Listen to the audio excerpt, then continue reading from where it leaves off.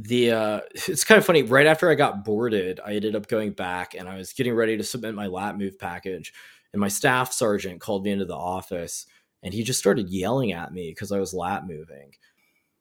Honestly, I'd be shocked if somebody made it this far.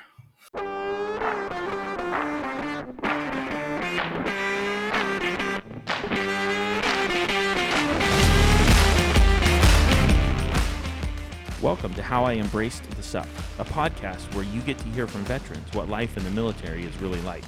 I am your host, Walt, and before we start, you should know that I do not censor the show in any way. You have been warned.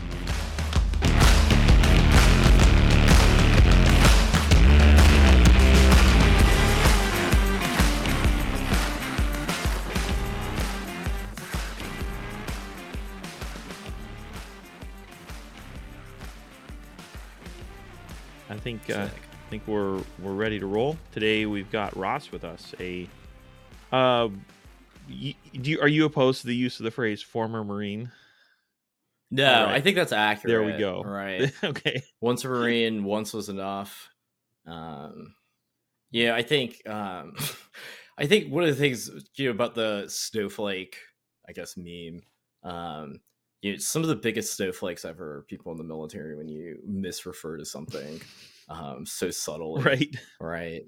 The excessive gatekeeping. Yeah. Oh, yeah. Boy, do we have experience with the gatekeeping. Yeah. Well, I guess let's start off. What kind of got you? Why did you join? What's your background? What's your origin story, so to speak? Yeah. So I guess I was 11 when 9/11 happened. And as a kid, I was just real into military history and war stuff like that. I think for Christmas, one time I got like a National Geographic DVD of Special Forces operations that they were doing in Iraq in 2004 and 2005. So a lot of what I kind of understood about the military was through reading the paper. So my parents bought a newspaper and I would read the main sections, like the main news events. Iraq was really big in the news, from 2003 to 2008 when most of the major combat operations were going on.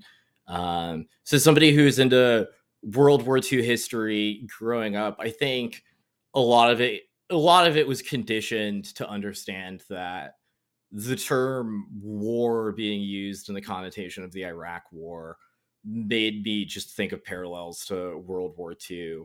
And when I got older, I kind of understood that, obviously not discrediting anything that happened in Iraq and, what the guys went through in Fallujah and throughout the whole counterinsurgency operations was obviously, real combat. Sure. But to compare it to something like World War II, that a lot of us grow up like idolizing and thinking of history in that context, I think that kind of, I don't know, was something that wasn't as accurate about the military when I actually got there. Sure. And then in about 2007, I got real into Ron Paul. I always remember I watched the Republican debates when I was a teenager because my dad's pretty into politics. And I remember that was really the first time I ever heard a realistic anti-war stance. And Ron Paul, I think, talked about CIA blowback. Right, you can watch the video on YouTube. It's pretty easy to find. Sure. But Ron Paul explains, 9/11 happened not because they hate us for our freedoms, right? Nobody found a Federalist Society pocket constitution in the sand in fucking Saudi Arabia. It was like, oh man, they have fucking, I don't know, freedom to give your 14-year-old hormone blockers or whatever. Right, we got to go kill them. Let's hijack commercial aviation assets and speed them into the Twin Towers. And the crazy thing about that clip is Rudy Giuliani is in it, right? Right. Looking at Rudy Giuliani after the 2020 election, it's wild. But after I heard Ron Paul talk about it, I became pretty anti-war. But as somebody who's interested in military history, I don't think that itch of military interest goes away once you kind of realize that the wars are, so to speak, bullshit. Sure, you can right? still enjoy the cool factor, I guess, while still regretting the use of it. Yeah, and I think that there's some it's just the masculine urge to invade foreign nations and subjugate them to their will, right? Right. So so I sort of had a weird trajectory through high school. I actually ended up dropping out of high school when I was 16 to play World of Warcraft mostly. So the Burning Crusade came out when I was in high school, and I thought that it was a lot better than going to school. I was also failing most of my classes. And the other thing too is I have an older sister who's extremely academically successful. So I think following in the footsteps of something like that, there's certain expectations in the family, and you sort of end up I don't know, embracing the concept of being a fuck up, I guess. Obviously, like, having more life experience in my 30s and looking back on it, so much of your self-worth when you're a kid or a teenager can be determined by how academically successful you are in the public education system. Sure. Yeah. Right. But the public education system ultimately doesn't really filter for intelligence. It really filters for obedience and compliance. Right. And it's just like, how good are you at sitting in a classroom 8 hours a day and reiterating information exactly as it was written on the test? I think it's kind of funny. Like, before I dropped out, I think I had chemistry that year, and the first day of school, the teacher's like, "Oh, we're gonna memorize the elemental table for part of the assignment." And as somebody who's an avid internet user, I'm just like, why wouldn't I just be able to look up the elemental weights or whatever the fuck, right? I'm like, is this really a good use of my time at age 15? We got to defeat Illidan Stormrage, boys. And we gotta play some war. We gotta do some PvP on World of Warcraft. And so I looked at the syllabus, and I saw that the quizzes related to the elemental table memorization were 30% of the grade, and I was like, I'm not gonna do that. So I just never went back to chemistry. And in high school, I kept getting suspended for skipping classes, and I ended up getting out of school suspension for skipping 3 or 4 of my classes. And I literally told the administrator, I guess, my belligerent streak started well before I was a Lance Corporal in the Marine Corps. And I remember talking to the vice principal who's suspending me, and I was like, wait, so to punish me for not going to some of my classes, you're going to prevent me from going to all of my classes? And he sort of squinted at me, and he's like, yeah. So part of dropping out too was I realized that you can get a GED in North Carolina. So I'm from North Carolina, grew up here. Oh yeah. And you can get a GED, and you can go to community college. And if you go to community college for 2 years, you can always transfer with an associate's degree to a 4-year university, and you get the same bachelor's degree in 4 years. Community college is substantially cheaper. Everybody smokes cigarettes, which was much cooler than going to university. And so I just sort of dropped out. I ended up getting kicked out of the house after I dropped out, and I ended up flipping burgers at Hardee's. So I dropped out of high school, and then I ended up getting a job at 4 a.m. as the breakfast cook after I got kicked out of my parents' house at 16.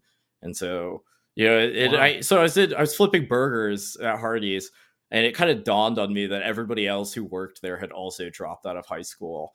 I was like, oh, is this why people fucking go to school?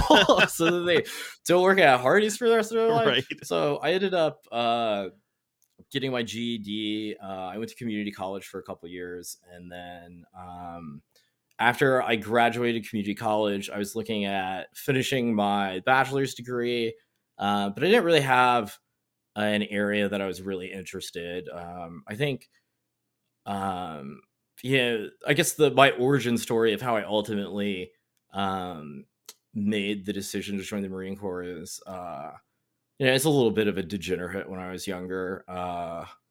Yeah, I'm familiar with the CIA mind control juice, and so I had been considering either finishing my degree in finance or enlisting in the military. Mm. And there was a girl that I had been texting, and I was like pretty into her.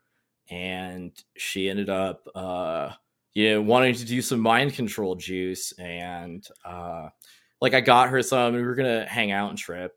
And I get there, and I give it to her, and she had a boyfriend the whole time, and it was kind of already too late because she lived a couple hours away, and I didn't want to, like, because I guess there was no like overt. It was more just like she had been subtly flirting with me, or Mm. maybe I'm too I am pretty autistic, so maybe she wasn't flirting with me at all. Right. But that night, as she was kind of hanging out with her boyfriend in the corner, and I was completely third wheeling, just staring at the ceiling, thinking about all the poor life decisions that I had made to lead me to this point, and this shameful experience of just having to uh like go through that. Just like getting taken advantage of for $20 worth of shit. It's just like, one, get a job, but also if you fail to see the warning signs and stuff like that, you have your own shortcomings as a person. Mm. And during that, I took a pretty harsh inventory of who I was and the type of person that I guess could get duped like that. And oddly enough, I just started thinking of life as if it were an MMORPG video game, actually, right? Like, this is basically, there's actually a band that came out with an album. They're called Negative XP. They're pretty good. It's either a song or an album, but one of their songs is life is an MMORPG and I fucked up my build, which resonates with me a lot. Um, so, my build was fucked up when I was 20, and it's still fucked up at 32. Um, but I I really took stock and index of what I thought was going on and what type of skills and ability to interface with the world that I really had, right? Mm. And I wasn't a big fan of myself when I was 20. I guess who really is, Right. though? Right. If you're Actually, there honest. are some people. There are some people who are, we call them chads, which I am not one of. But it really made me look at, is going and getting a bachelor's degree going to give me the type of life experiences that will develop me into a more confident, more self-aware, Mm. more proficient person? Sure. Right. And I think a lot of the interest in the military too came from, I love my dad to death, but he's an absolute nerd. So he got like a master's degree in computer science in the 1980s. So as a 6-year-old, I had a computer in my room, and Right. just ended up kind of getting sucked into the whole, like, just staying in your room playing video games. I think that's pretty common with Gen Z now. Sure. And it really kind of got to a point where I decided to make a decision where it's, if you're gonna try and become a normal and quote human being,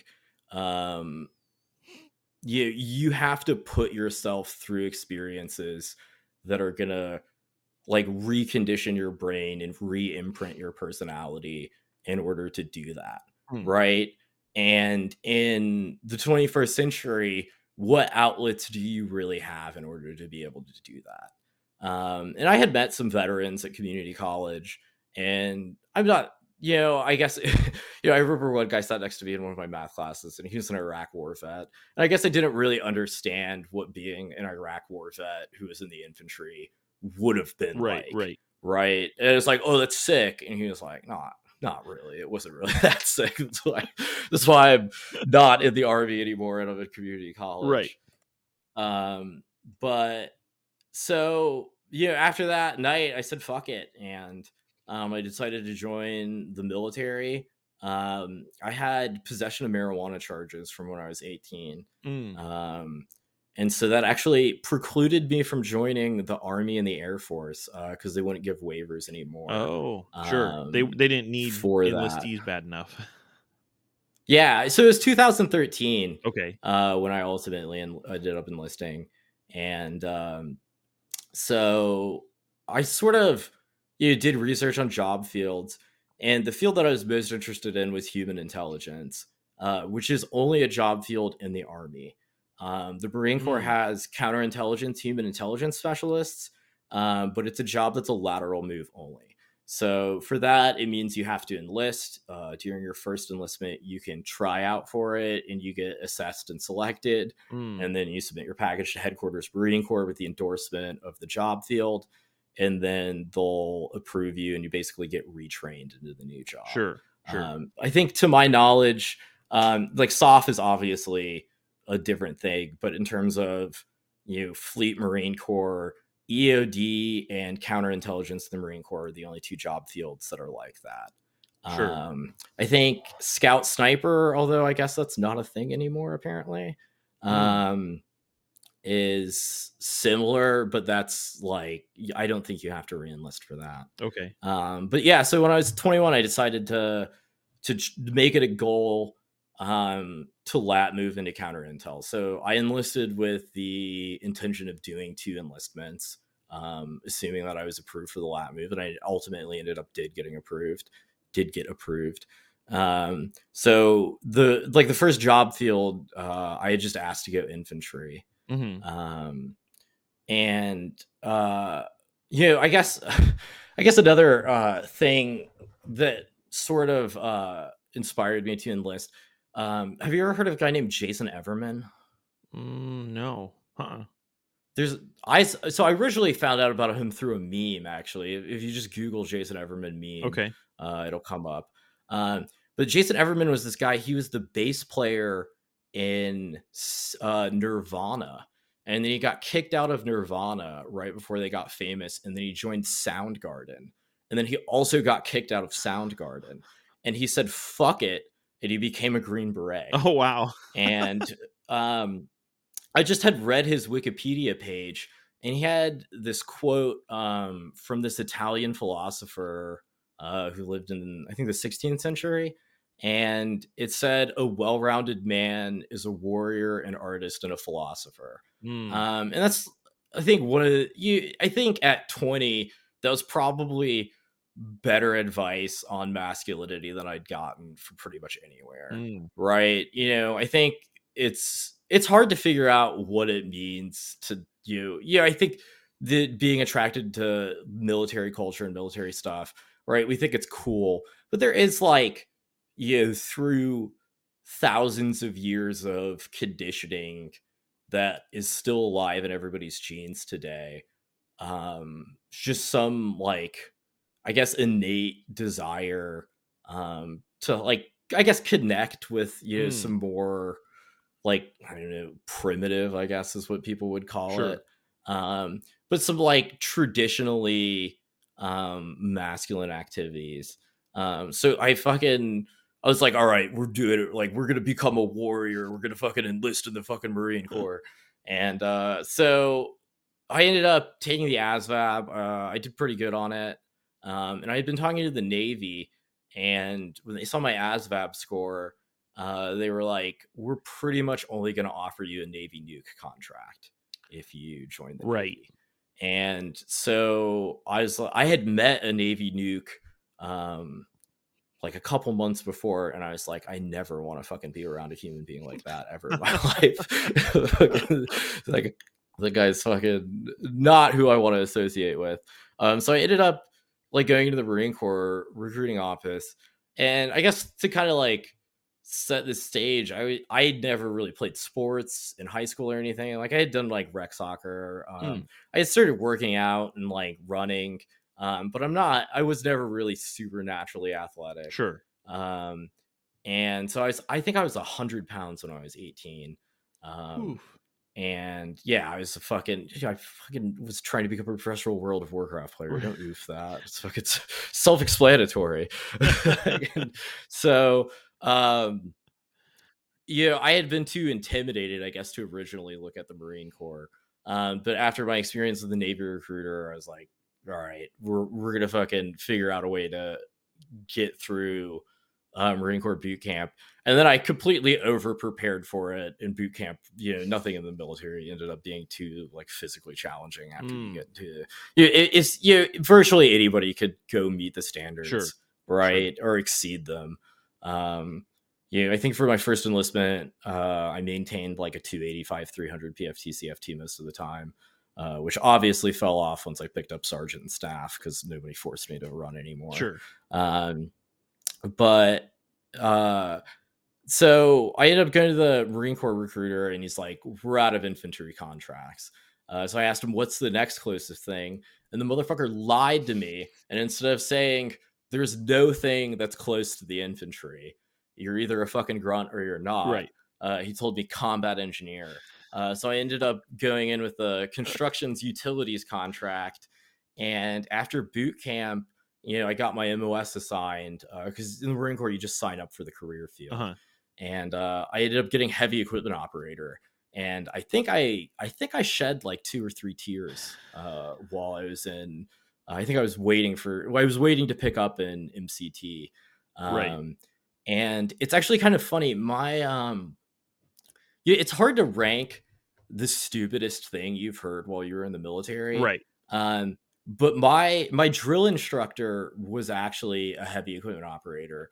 And when they told us their MOSs, he was actually like the DI that I was with during the Crucible.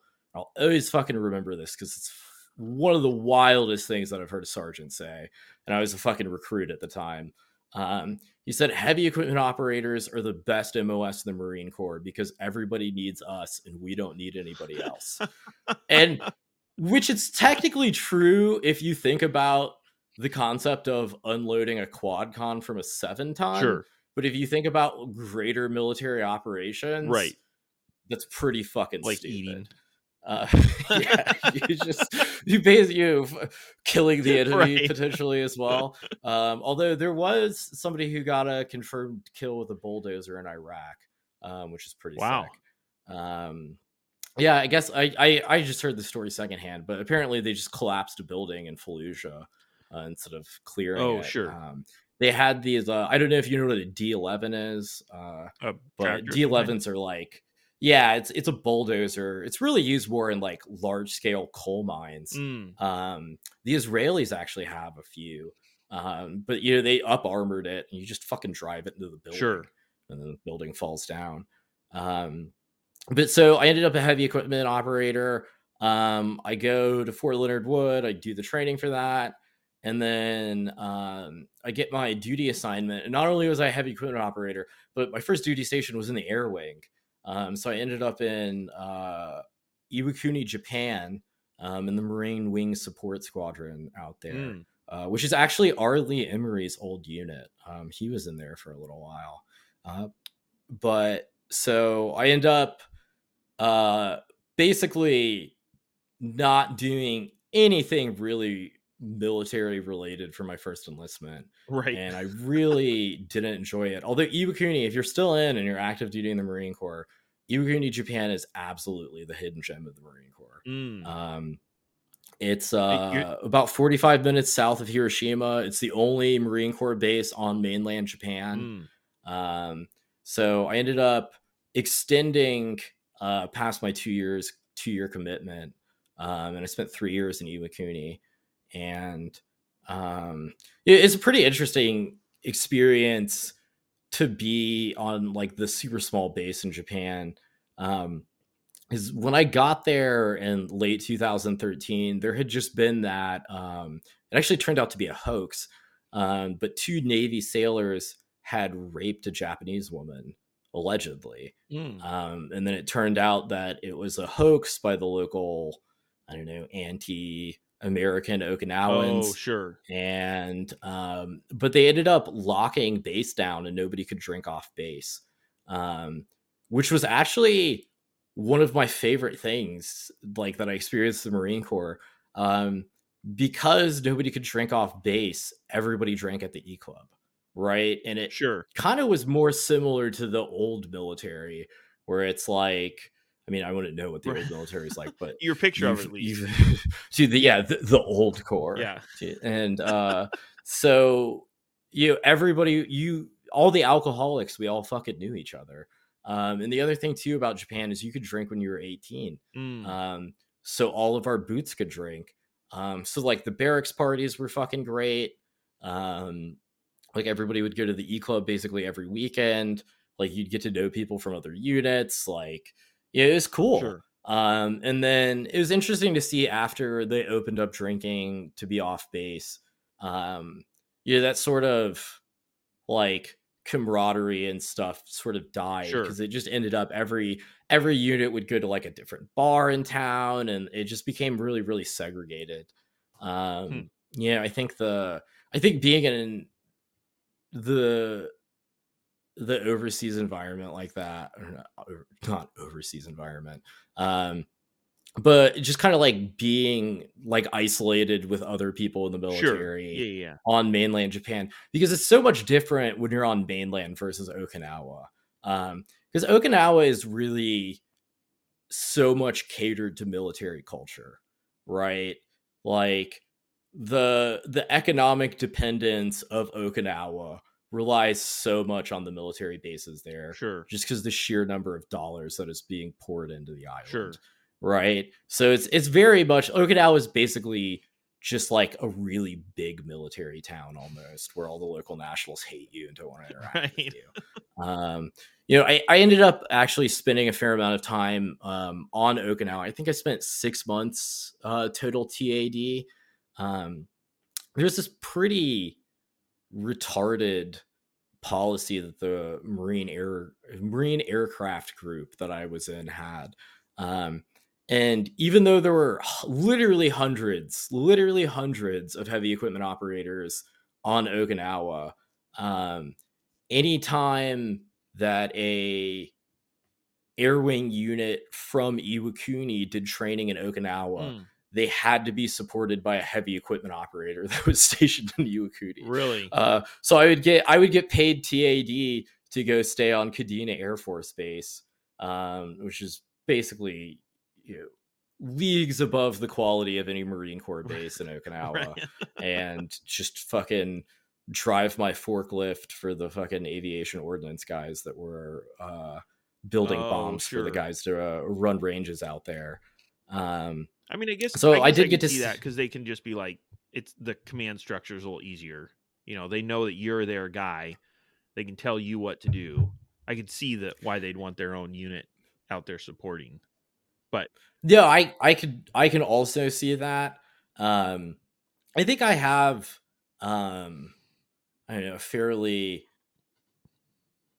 I don't know, condescending view of the fact that heavy equipment operators even exist, just because of how easy the equipment is to operate, right? sure. The controls are literally on the little joystick that you use to operate it.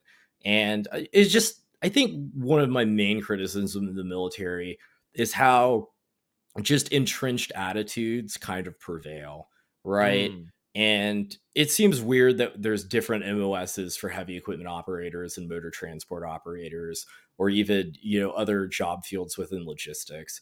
It doesn't seem like it would be that difficult to just give people licenses on the pieces of heavy equipment that they right. need to be able to Right. operate, right? To have a specialized job field to be a tractor driver in the military, to me, kind of is astounding. Especially when you look at the promotion system, and pretty much once you get to the rank of corporal or sergeant, you just kind of sit in the dispatch office and never operate a piece of equipment Right. again. Right. Right. So it's interesting, I guess. It's before I joined the Marine Corps, the largest vehicle I'd ever driven was my Honda Civic. And then you just end up in this. I had gotten a 99 on the ASVAB actually, and I just ended up as a heavy equipment operator.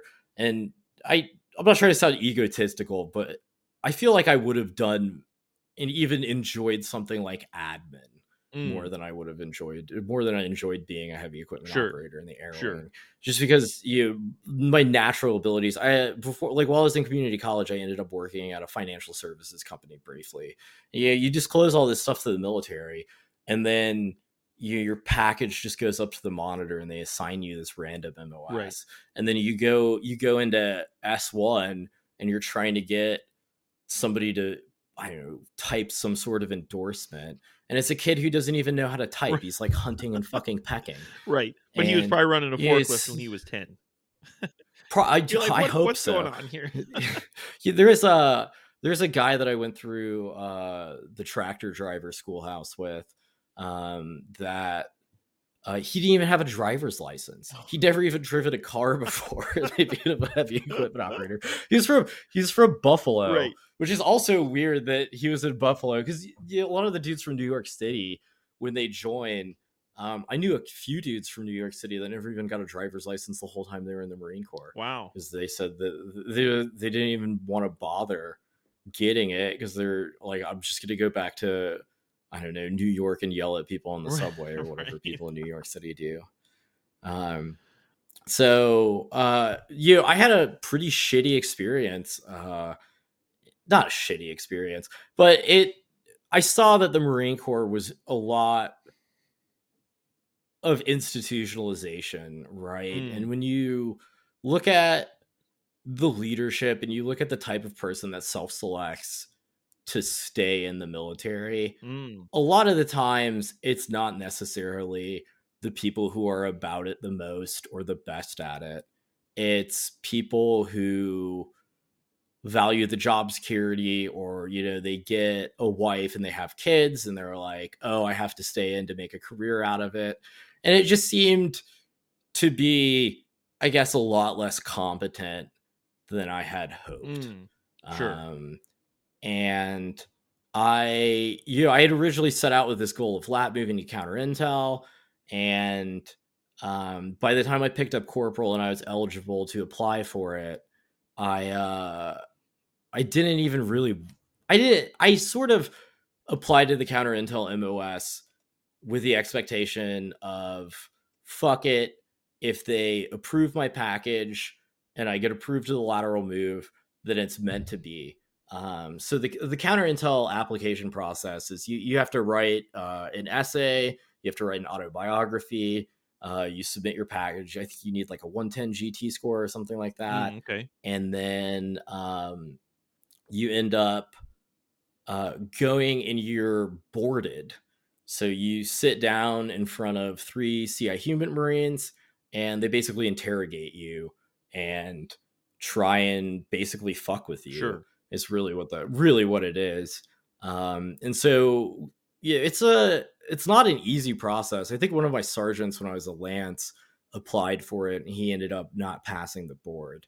But I made really good friends with this aviation ordnance guy who he had tried out for MARSOC and he ended up getting peered out, which is one of the wildest things to me, because this is literally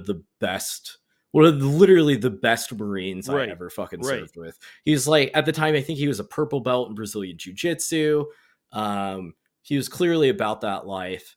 And so he ended up getting peered out and he was like really just dead set on going back and trying out again for MARSOC because they had invited him back. And so I became friends with him and I said, fuck it. Like maybe the counter intel community is more akin to SOF, right? Like maybe like there's just, maybe it's just the heavy equipment operator MOS that's like this. Right. I knew ahead of time that I really wasn't going to enjoy being a tractor driver. And so I sort of did the counter intel process with an open mind. I ended up doing really, really well on my board. A lot of the times they'll interrogate guys for 6 to 12 hours, right? They'll just make you sit in the board. They'll fuck with you like crazy. They go through your autobiography, and yeah, it's really a weird job field. I guess going back to the concept of self-selection is the type of person that decides to go and do counterintelligence, human intelligence, and gets approved to do the lateral move is a subset of a subset, really, within the Marine Corps. I think that's an interesting thing too to think about, is the type of person who joins the Marines versus the type of person who joins the Army or Air Force or Navy. I think there's a saying or something. The Air Force is run like a corporation. The Army and Navy are run like military branches, and the Marine Corps is a religion. Right. And so when you get like that deep into a specialized community of counterintelligence, human intelligence, there really just ends up being just, it's not that the people are all the same, but it's basically people who are autistic and pretty smart and good at reading people, and then pathological liars. I could probably separate everybody into the CI human field into one of those two categories. Right. For example, my board, one of the guys, also grunts. There's just a ton of fucking grunts. And there's also a ton of scout snipers. There's a fucking ton of scout snipers not allowed to move to CI human. My one of the guys on the board, he was a scout sniper and he was in Fallujah, and then the chief warrant officer that was in charge of my board was a Mormon dude that had like 10 kids. Really interesting.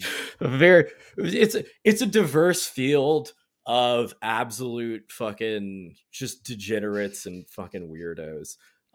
There's so the CI human MOS actually really only came around in 2004. Okay. The Marine Corps and the DoD hadn't really ever needed to run source operations. So just like an overview of CI human. So there's counterintelligence. The easiest way to explain what counterintelligence is it's how blue shapes how blue shapes red's perception. Right. Blue being friendly and red being the enemy. Yeah, exactly. If you want to read about counterintelligence, the McQuip is unclassified. You can just Google McQuip 2TAC6 and you can read all about it, kids. Right. And also the Army, the Human Intelligence Manual, so is the FM 22.3. It's an Army pub that we use. Okay. Also unclassified. Right. So knock yourselves out. And so and then human intelligence is how blue can shape their own perception of red. So the counterintelligence and human intelligence are two totally separate areas. As far as I know, within the intelligence community, the Marine Corps is the only service that puts those two job fields together. Gotcha. Okay. Likely because we just don't have that many people that can read at past an 8th grade level. So the man, I gotta stop saying and there we go again. Lost my train of thought. They counterintelligence, human intelligence, right? So there are two so it used to be the counterintelligence MOS, and it also used to be interrogators, and then they merged those two job fields early on in the Iraq War. And they added the ability to run informant operations to that job field just because it was best suited. Because the type of operations that they started doing in Iraq during the insurgency was more focused on pinpoint strikes. So you would have a CI human guy go with the infantry battalions, and they would be collecting information, and they would put out, they would try and gather intelligence from human beings in Iraq, and then the unclassified description, and help kinetic strikes. So a lot of guys really got helped out by the CI human MOS during conflict. A lot of the IED strike, like a lot of the strikes on the IED manufacturers and stuff like that, came from human intelligence reporting. The Jessica Lynch, I'm sure a lot of people remember that Sure. from early in the Iraq War. The intelligence that the soft teams used to find Jessica Lynch actually came from a Marine Corps 0211 who debriefed. I think it was an Iraqi doctor. It's pretty cool. They actually have the notes from the debrief in the schoolhouse where he drew out a diagram of of the the hospital, and it, soft just went in, and Oh, the wow. raid was a little bit anticlimactic. I don't think there were any insurgents that were keeping her there by the Sure. time they got Sure. there. Hmm. It's a pretty interesting job field. So I did good on the board. I did good enough, and I got enough positive feedback from the guys in counter intel that kind of made me say, hey, maybe the heavy equipment community just isn't really my speed. Maybe I'll fit in better in the counter intel MOS, since it's a more, I guess, intellectual approach Right. to the military. I was pretty interested in everything going on in the Middle East. I really like religion and politics, and I think getting into Ron Paul and the anti-war movement Mm. in the 2000s really helped me understand a lot of the issues that they had in Iraq, between the different sectarian violence, right? Sunni versus Shia, and then you go to Afghanistan and you look at how many different tribal societies there are. So I was really really interested in the job field. I thought it was cool. And my goal pretty much for the whole time I was in the Marine Corps was to go on a combat deployment. Right? That was Right. the only Right. reason why I had fucking joined. I didn't join for the GI Bill. I didn't join so I could fucking go on boot leave and my fucking service alphas and try and pick up women, because I'm incapable of talking to You girls. didn't want that Just, we're sweet doing 12.4 uh um whatever the interest rate is. Yeah, interest rate. to the interest, the 20% 20, yeah, interest there we rate. go. APR. Funny, That's what I was trying to think of. funny thing about that, having my first enlistment be in Japan, nobody had a car. Because you Oh, needed to have a sure. status of forces. You need a SOFA license, so status of forces agreement driver's Okay. license. So your chain of command had to approve you to get a license. And so when I got to Lejeune, I the first time I drove into the barracks parking lot, I said, "Holy shit, the memes are real." Because it was all, I didn't realize how real the Camaro, Charger, Right. Mustang, Challenger shit was. It was unreal. It was wild the first time I drove into the barracks Right. parking lot. Um And you the at that point, were you E3 by then? So it took me a minute to pick up, just because I'm a belligerent piece of shit, Right. and I didn't really, uh, I think that there's certain qualities that most conventional Marines look for in subordinates. Sure. I think that's one of the biggest issues really with the promotion system in the military is you're being assessed for the next role based on how good you do in your current role. Right. Sure. And that's probably something that happens in every organization. And just because you're a good captain doesn't mean that you're going to be a good major, Right. and all the way up the chain of command. But the up and out promotion system in the military makes it pretty difficult or virtually impossible for people to stay at a level that they're excelling at and that they enjoy the most. Sure. Sure. Um, I also was a bit older, and I had been to a couple years of college. Right. And when you're listening to your NCO who's 20 just try and chew your ass, and you're 3 years older than him, like a lot of it's just kind of like, hey, I get that you're yelling performatively. I get that your concept of leadership was shaped by your corporal yelling at Right. you, but you could just calmly explain this to me. You could calmly explain why it's such a big deal that I had one piece of trash in my garbage can during a non-field day room inspection, Right. right?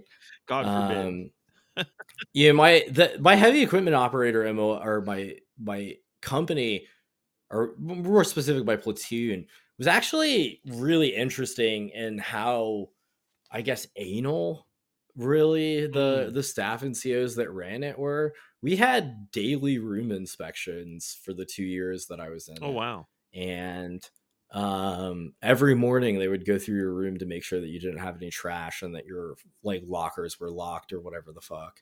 And you PT every single day at fucking 5 a.m. Right. and it I get it. It seems a little bit hardcore for being a tractor driver in the Marine Corps. Um, but it's kind of funny. Right after I got boarded, I ended up going back and I was getting ready to submit my lap move package. And my staff sergeant called me into the office and he just started yelling at me because I was lap moving. And he's fucking chewing me out. And he's like, "Oh, you don't want to be a fucking heavy equipment operator, Ross?" And I said, "Staff sergeant." It's probably the Asperger's. But it's like, there's always that point in your life where there's something you want to say Right. but you Right. shouldn't. I just don't have the issue with not saying it, right? Because I had already put in my lap move package. Right. And so I fucking looked at him and I said, "Staff sergeant, I never wanted to be a heavy equipment operator."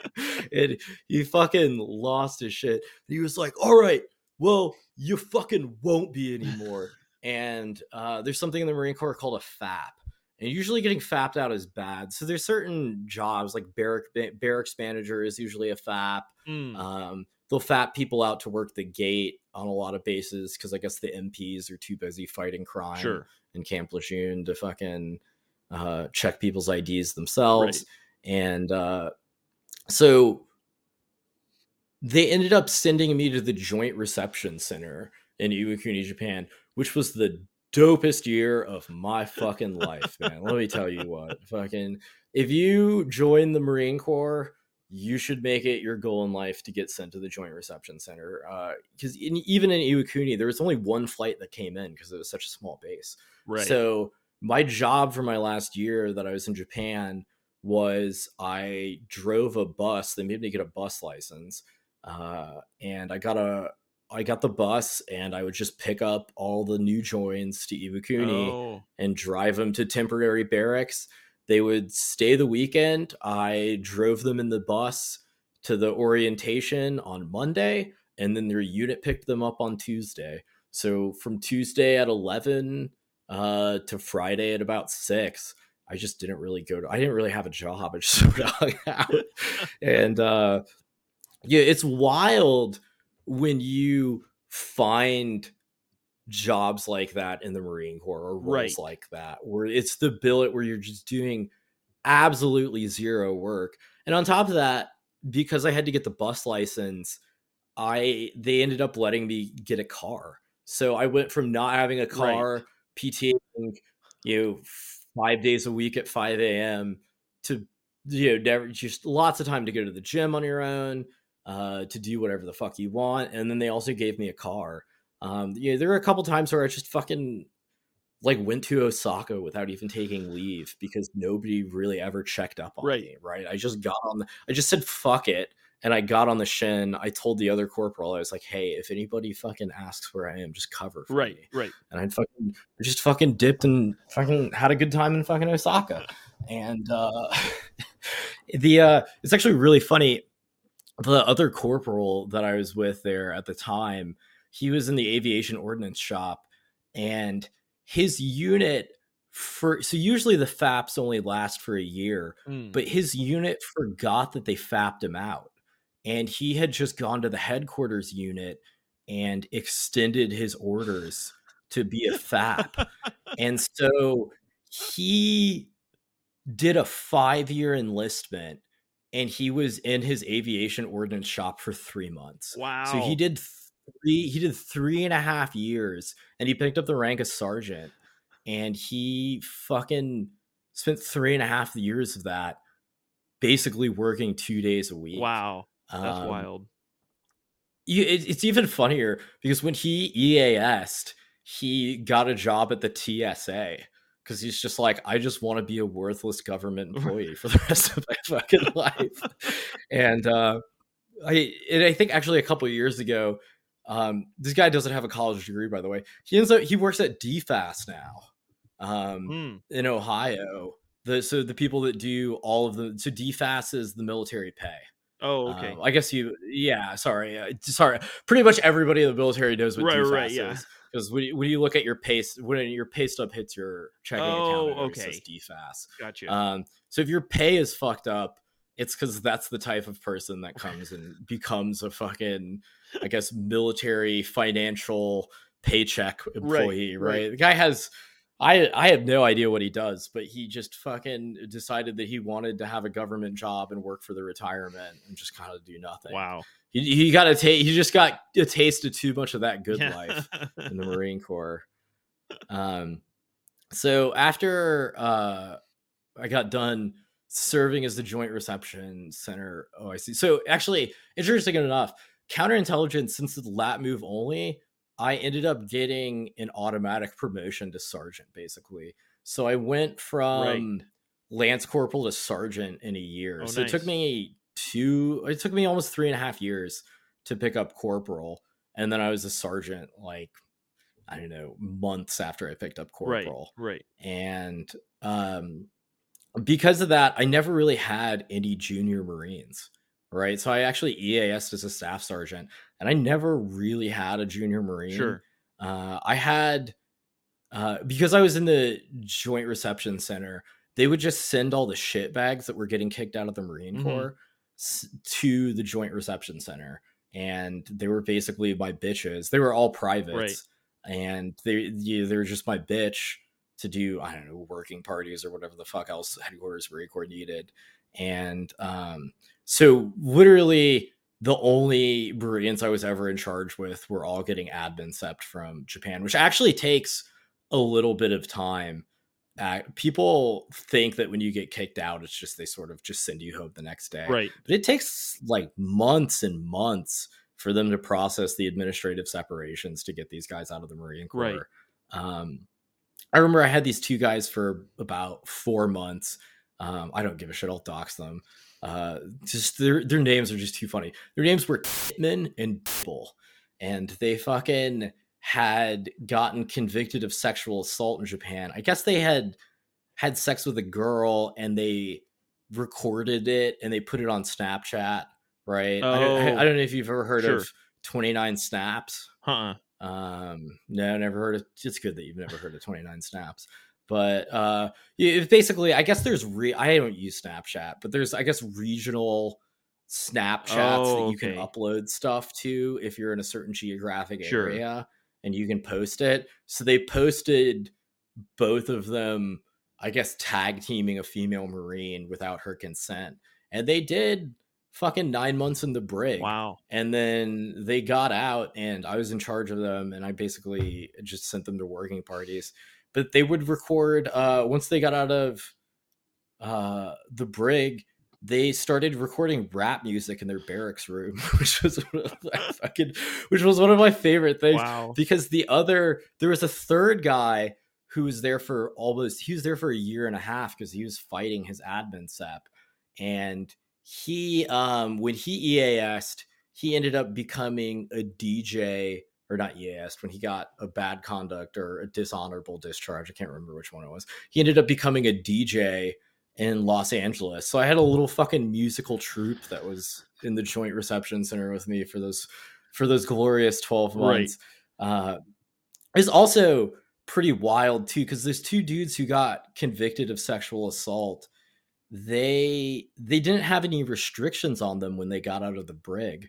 And because the Joint Reception Center, I guess there's a stereotype about, gunnies trying to always get to the new female Marines, like when they're privates or private first classes.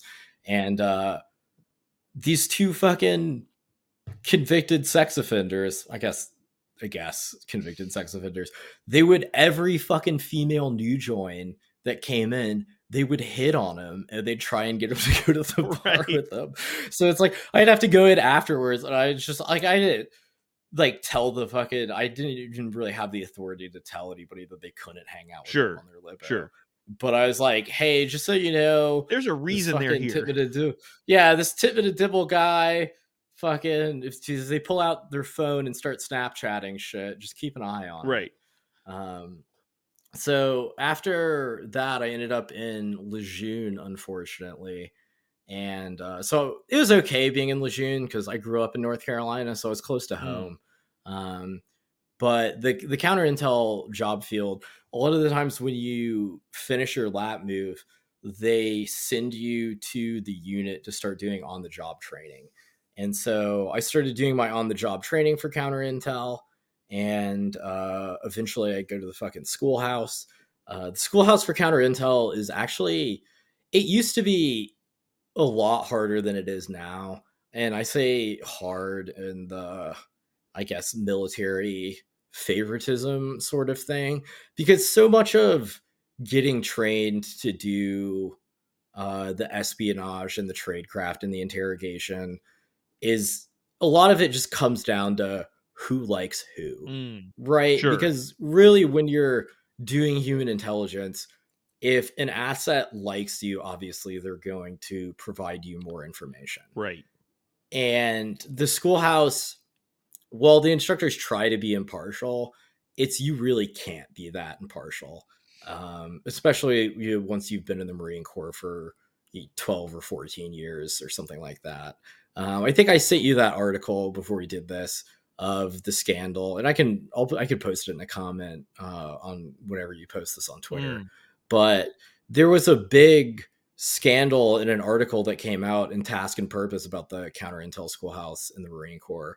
Some instructors were basically talking shit about students. Basically, the instructor group chat got leaked.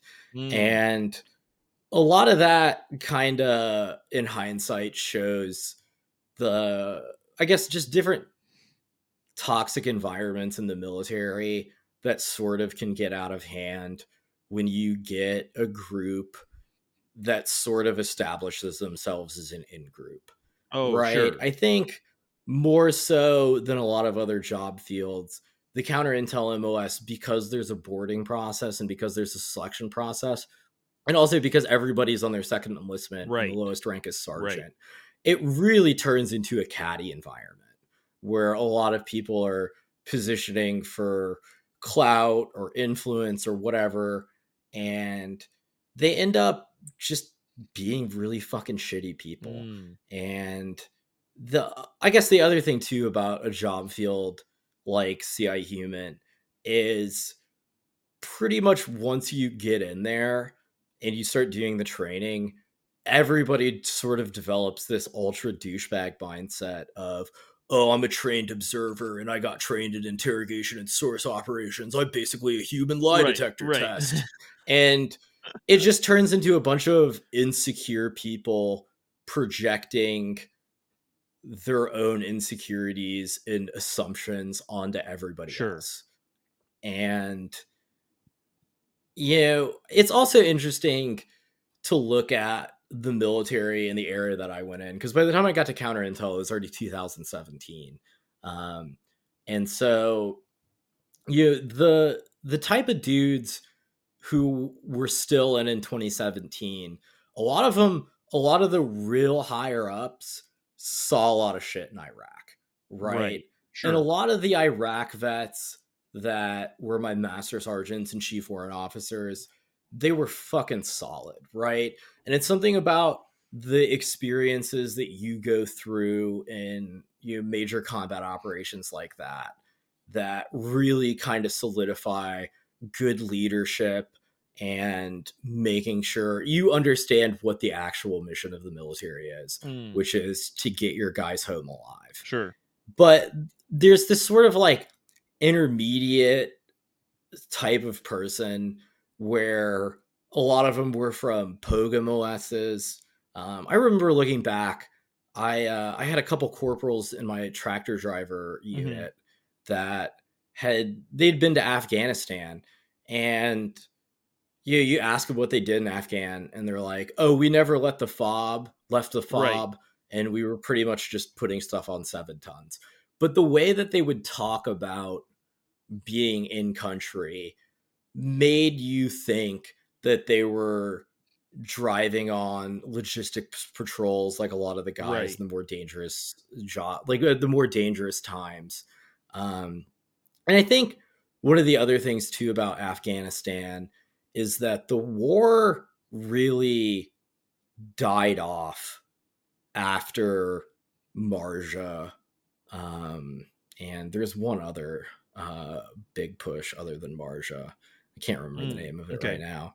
But that was before my time. You can actually look at the casualty rates of the Afghan war. And this is my anarchist / libertarian side talking. Sure.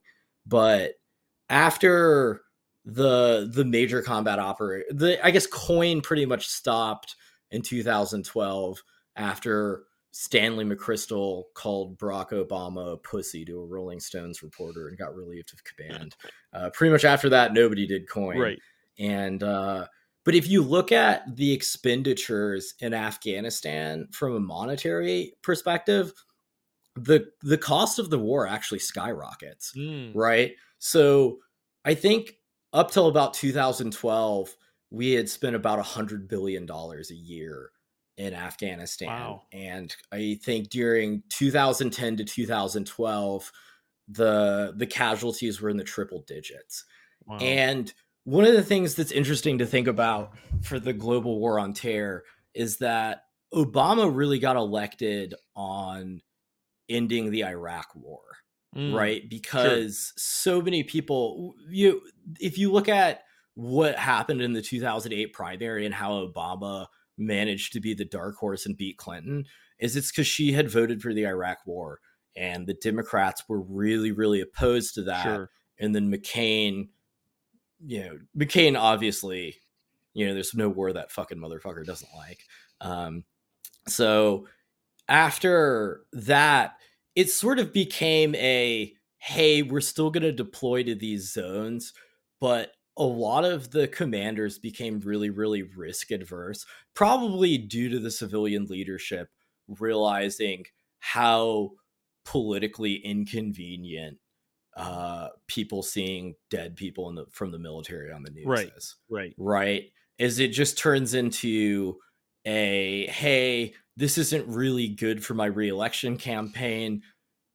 How do we fight the Afghan war without really committing people in the same way that we had been in 2010 to 2012? And I think, I listened to a couple of your episodes before this, and I think a lot of people really forgot that we were in Afghanistan. Sure. In America. Sure. Right? Other things were on the news. Really, exactly. It just never really got that much press coverage. And it's a lot of the global war on terror. If you look at it, it's really the first major conflict in human history that has been fought with an all volunteer military. Right. Like Vietnam was conscription based. I guess the first Gulf War was also an all volunteer military. But it's an interesting shift to be the military being completely staffed by people who volunteer for these roles. Right.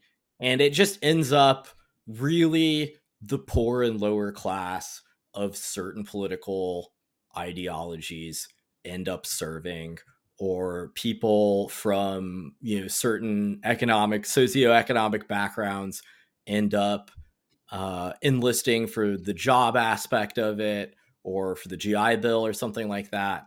And it really, to some degree, in my opinion, kind of turned the military into a bit of a jobs program, right? Sure. If you look at it like that, and that that a lot of the military, just because of how fucking massive the military is.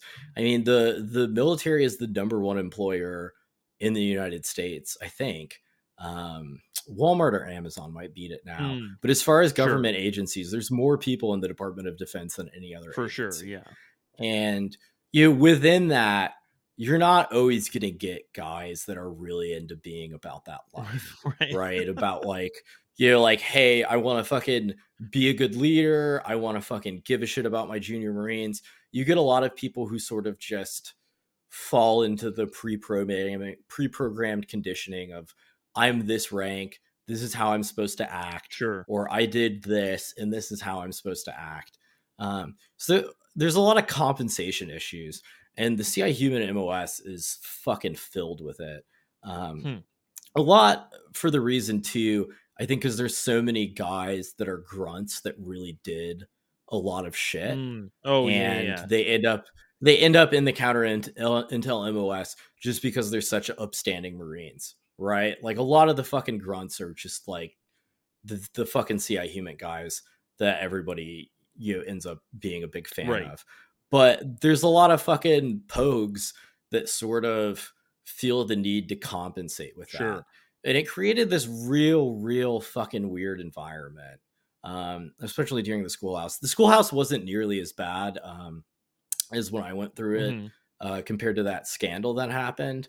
But while I was there, the OIC actually ended up getting relieved of command for academic integrity violations. Wow. And headquarters Marine Corps actually, for the CIE Human Schoolhouse, had to come in and they basically forced the counter intel schoolhouse to quit failing so many people because I think the attrition rate when I went through, the average was about 30% of your class would fail. And that happened with us. We started with 30 people and 11 of those guys failed. Oh, wow. And it kind of like, it goes back to the gatekeeping concept that you mentioned in the beginning, is because there's a boarding process to get into counter intel. Basically every motherfucker in the MOS feels the need to put their personal stamp of approval on you. Oh, sure. Right. Sure. So if the staff sergeants and then the gunnies are always like, hey, I've been in this MOS 4 years and I don't fucking think you rate, so I'm gonna fucking fail you on this exercise because you didn't build enough rapport with me during my meeting. Right. And it's just like, well, I tried. And it's just like, well, I just didn't really like you. Like, all right, but that's one of the funny things about the schoolhouse that I had noticed is a lot of the people that end up doing the lap move are people who have been exposed to dudes who have been CI human. So I never met a CI human Marine really before I did my board. Okay. And so a lot of the Intel community guys, so the Intel analysts, they have experience with the human guys and they think that the job field's much cooler than being an Intel analyst, which they're not wrong. Right. But not wrong at all. But honestly, that's a pretty low bar to clear. Right. And so the guys who did the best in the schoolhouse, I remember there were a couple of us who were just doing really well. And I asked them, I was like, hey man, did you ever sell pot when you were in high school? And they were like, yeah, I fucking sold weed when I was in high school. It's like, oh, that's why we know how to do this espionage shit. Because it's basically, because really espionage is illegal in every country. Right. So it's like, when you're out like looking for spots and you're trying to be fucking on your fucking secret squirrel spy shit, it's basically like when you're fucking, I don't know, 17 or 18 and fucking, I don't know, it's just like, hey, do you have a parking lot that you can meet me in? It's just like, boy, dude, we've been figuring that stuff out for years, Marine Corps. Right. Thank you so much for fucking letting me apply some of my previous life experience. And so I go through the schoolhouse and I did fucking real well at it. And so I had crushed the board, I had fucking done well in the schoolhouse. And I was fucking ready to roll. Like I was motivated. I was hoping to get on one of the Afghan deployments because Afghan deployed out of 2nd Intel. Really, the Marine Corps' AO for Afghanistan got cut down pretty big. Pretty much, from my understanding, we really only deployed to Helmand. And so I was super hoping to go on a fucking Afghan deployment. And I ended up getting put on one. And I ended up so we were doing our training, our pre-deployment training exercise. This was like months and months. in advance Right. of the deployment. And so I ended up basically getting put on the Afghan deployment because people realized that I was pretty good at the job, not necessarily because I was like very well liked by the leadership. It was more of like, hey, this guy's a pretty competent guy. Right. And the OIC that was going on the deployment was a fan. So I think he had fucking pulled some strings to get me on the team. And so I ended up going out. So we're in the city and we're running our exercise, and I end up just doing good at it. And I was sort of fucking off during the exercise because it really wasn't that difficult. And I went and I fucked a girl on Tinder. And like right after my operation, which is not what you're supposed to be doing if you're doing espionage. And I get back to the fucking we were just staying TAD on an army base where we were just doing our stuff. And so I get back to the army base. We're staying in some barracks, and my fucking OIC and my team chief are standing right in front of the door, and they're just basically interrogating me about what I had been doing during my operation. And they're like, is there anything else you want to tell us? Anything at all? And I fucking was thinking about it, and I was just like, I don't think they have a GPS in my car, and I don't think they bugged my phone. So I don't think they have any way of knowing, the debauchery that I just achieved. They also didn't smell my fingers either. So we were in the clear. And then they fucking pulled out an SD card, and I had fucking dropped it, and I hadn't realized it. And there was no information on it or anything like that. But I ended up getting dropped off that deployment.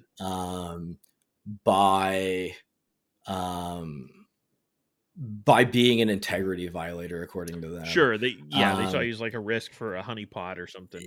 I guess. I don't know if there's honeypots in Afghanistan. It might be hard to honeypot somebody in Afghanistan through the burqa. Dude, honestly, if there's an Afghan honeypot, I would be very interested in meeting her. Actually, fuck it. I have classified information. If there's any Afghan honeypots out there, hit me up. I don't actually know anything. But and like right during that time, so I guess like one of the reasons I was on fucking Tinder is I had just broken up with this absolutely psychotic Navy corpsman that I had been dating.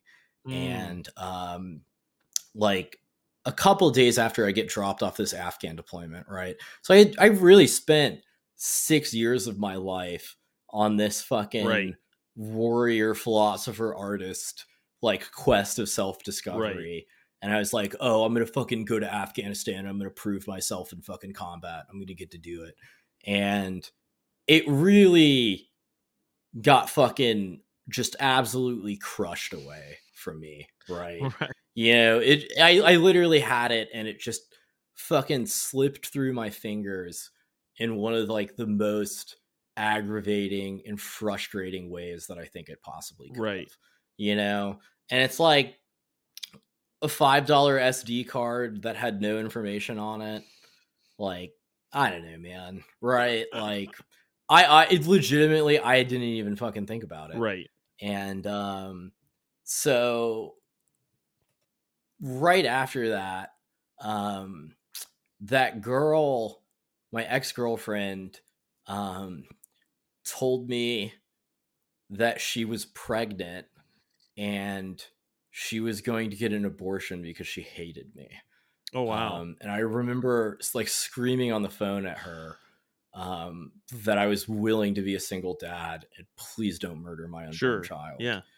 And she just like blocked my number, and I never heard from her again.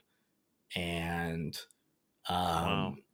those two things culminated like right next to each other. And I got super fucking depressed after that.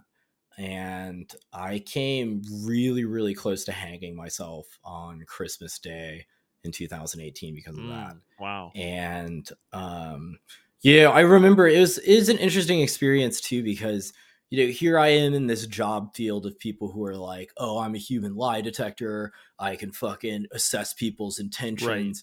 And nobody could tell like how depressed and how kind of fucked up I got from those two things. Oh, Right. your coworkers who are And expert yeah, are saying good morning.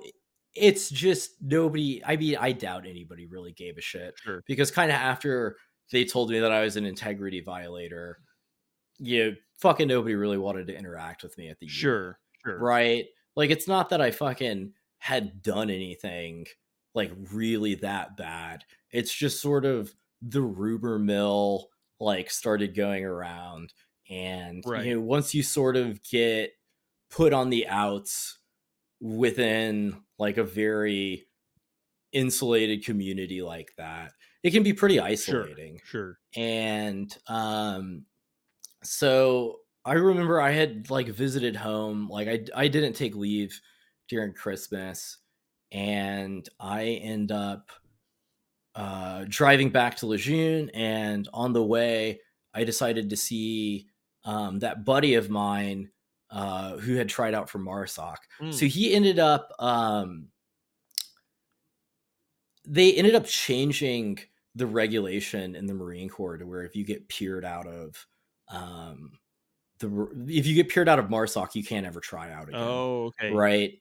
And so he had made it all the way through his A&S with MARSOC. And basically from what he explained is once you get to the end of A&S, nobody really sucks. So you sort of just write who you think is your friend for the selection. And so after he couldn't go back to MARSOC, he immediately, like, this is all happened. All the bar admins for this dude's life fucking came out in like 3 weeks.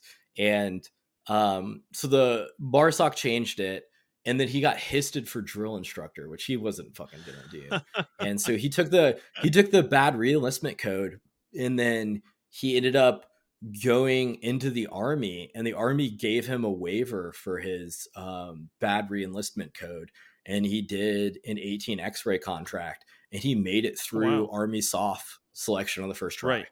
And he's fucking crushing it now. And I fucking am so proud that this dude is even my friend. Right. Yeah. And so, it's interesting looking back because this guy was a big influence on why I even bothered to do the counter intel MOS. Because it's a lot of the times you'll meet 1 or 2 or 3 people in the military, and they'll have a big impact on what you see leadership and camaraderie can be like. Right. And I think it's like sort of chasing the dragon a lot of the times is you sort of have those close experiences with those 1 or 2 guys, and you go, that was like such a close friendship, and it was so good while we were stationed around each other. And that sort of nostalgia can fucking have a severe impact on how you look at like staying in or like what you're interested in doing in the like, or what, I don't know if I explained that properly. But so I end up driving back to Lejeune, and I am completely dead set on fucking hanging myself in my barracks room. And I end up stopping at Fort Bragg and seeing this guy. And I didn't really tell him like anything about my intention, but it's kind of just stopping and saying goodbye to a friend. And I'll always fucking remember this, just completely unprompted. I had sort of been bitching about, the Marine Corps, and he fucking looked at me and he said, as long as you're in the Marine Corps, you will always be underutilized and underappreciated. And my internal monologue literally goes, oh, maybe I shouldn't hang myself in my room. Maybe I should just EAS. Wait, there's life after the fucking Marine Corps? Right. Like, obviously that didn't pull me out of the depression completely. Sure, but it was a little bit of enough. Oh yeah. It was enough to be like, hey, maybe you should go to fucking mental health and see some of these fucking resources. Sure. Right. And, looking back, like, not trying to sound like fucking, spoiled grapes, but I had a couple close friends on those teams, and from my understanding, they pretty much just sat on the fob, and they never really left, and they just ran drone strike operations from the forward operating base. And I think that kind of goes back into, if you look at the funding for Afghanistan, is it really pivoted from being like, hey, we're going to kinetically engage the Taliban, which is really not something that you can kinetically engage, to, hey, we're just going to do drone strikes on insurgents so we can report that we're killing enemy terrorists. Right. Right. Right. And so I end up not doing it. And kind of after that experience, I sort of really decided to start I don't know, sort of like telling people the truth of what I thought. Because at that point, I knew that I wasn't going to stay in, because my reputation in the community was pretty much done. Sure. And I was like, hey, like, just fucking. So I had my associate's degree from community college when I went in. So I just ended up like making it a goal to finish my bachelor's degree. And so just like, fuck it, I'll just sit here for the rest of my 3-year enlistment contract and get my bachelor's degree so I can be somewhat employable when I get out of the military. And and so about 3 or 4 months after that Christmas experience, this intel analyst in another company went to the armory, and he checked out an M9, and he shot himself in the barracks. Wow. And I remember thinking about that, about how if I had actually gone through with what I had intended to do in Christmas, maybe my unit would have had some sort of reaction, and maybe that kid wouldn't have ended up doing it. I didn't know him, but it really did stick with me that, the place that I reached mentally was so similar to what another kid reached mentally. Right. Yep. Within the same unit. And you really kind of can put into context how a lot of guys with this, like the suicide rate in the military, I think something like close to 40,000 like active duty and veterans have killed themselves during the global war on terror, compared to like significantly less casualties from actual conflict. I think active duty and veterans are twice as likely to have killed themselves during the global war on terror than they were to have died in actual combat operations. And I think almost everybody knows somebody who does it. And I think one of the big differences between the suicide rates was haven't decreased, right? A lot of the suicides in the early 2000s, not the early 2000s, but in the 2000s, were from guys that had pretty bad PTSD from seeing stuff in Iraq, or they had immense survivor guilt or something like that. But now that you don't see the suicide rate decrease with service members that haven't had those experiences, you really need to assess the culture of the military and look at how people are actually treating each other and how you're mentally preparing for what you're actually doing. Right. And I think that there is this really big, I don't know. I mean, I have issues with a lot of things in the military, but I think, a lot of the military and the focus on being able to like endure and stick it out. Yeah, I am. Hello? Oh, yep. I got your back. That might have been me. Cool. You were saying a lot of the military something. Yeah, I think a lot of leadership and the culture that people can create in different units in the military I guess they start using that people need to be tougher or more resilient as an excuse Mm. for bad leadership Sure. or being a shitty person. Sure. You know, I think looking back to even my own experiences, like we had a female Marine in my first unit, and she was not a good runner, and everybody was a fucking asshole to her because of it. Right. And I actually messaged her a few years later, and I apologized, and I said, "Hey, I was fucking, you know, I wasn't necessarily the leader of it. Sure. I was rude to her, more rude than I should have been on a couple occasions." But you look at that sort of mindset that gets created by like, oh, these fucking wooks, right? They fucking can't run. And you know, she told me that she like had also come close to suicide, like while she was in the unit, just because of how people Sure.